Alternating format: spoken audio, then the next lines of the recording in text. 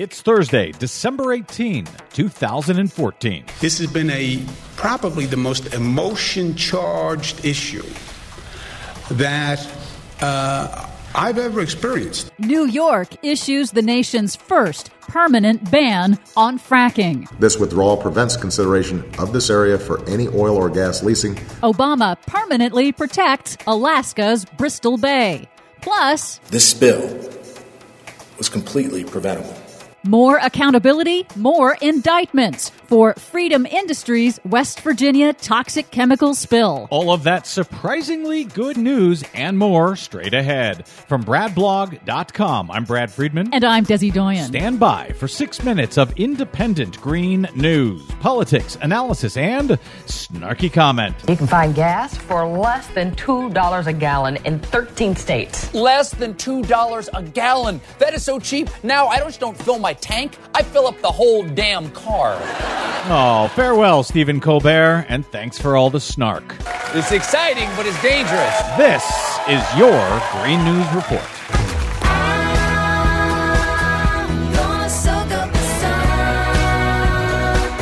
Okay, Desi Doyen, aside from the very, very sad news about Stephen Colbert going away, I'm going to miss him terribly, a surprising amount of very good news here as we head into the holidays. Is that my imagination, or is that really what we've got? No, it's been a banner week for public health and the environment. That never happens. Nobody ever says, oh, great, I want to hear the good news from the Green News Report. Well, today they will. It's the first statewide ban on fracking. So the question becomes, what is it? Is it a great job generator? Or is it a danger to public health or the environment? That was New York Governor Andrew Cuomo answering that question when he announced on Wednesday that the state's temporary moratorium on fracking will now be a permanent ban. At a press conference, New York State Acting Commissioner of Health, Dr. Howard Zucker, said a long-awaited health study found disturbing public health and water supply impacts. Would I let my child play in the school field nearby, or my family drink the water from the tap, or grow their vegetables in the soil?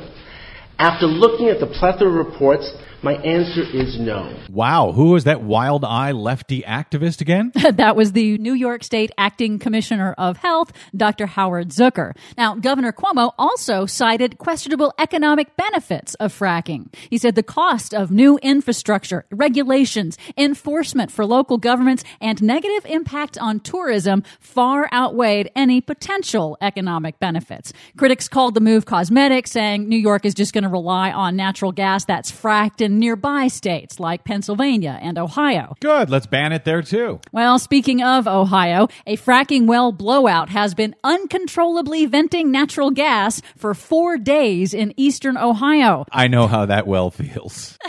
Press on. You know we're talking about drilling, right? Just continue.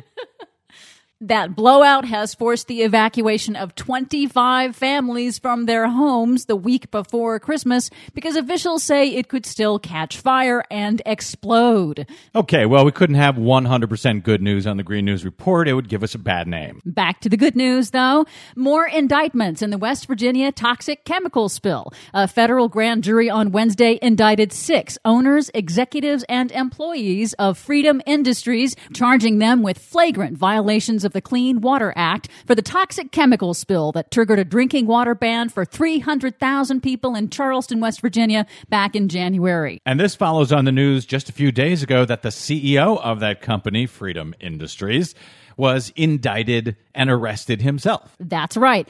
Here's U.S. Attorney Booth Goodwin announcing the second set of indictments. Through flagrant disregard of the law, Freedom and the people who ran it allowed one of those tanks to corrode so badly that thousands of gallons of MCHM poured out of that tank into the river and ultimately ended up into the pipes that bring water to hundreds of thousands of people here in this area. In this incident, this spill was completely preventable.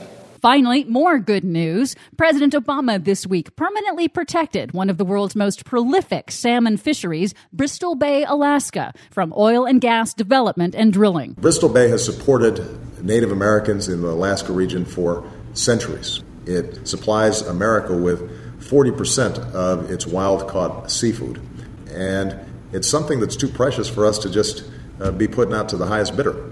This withdrawal prevents consideration of this area for any oil or gas leasing for purposes of exploration, development, or production. Desi, you refer to that as a permanent protection on Bristol Bay. Is that in fact permanent, or can another president come in after Obama and do away with this? That is the catch. It is permanent unless the next president reverses it. For much more on all of these stories and the ones we didn't get to, check out our website at greennews.bradblog.com. Don't forget, you can download our reports anytime via Stitcher, TuneIn, or iTunes. Please give us a good review there if you don't mind. Find us and follow us on the Facebook and the Twitters at Green News Report. From bradblog.com, I'm Brad Friedman. And I'm Desi Doyen. And this has been your Good News Green News Report. Clap along.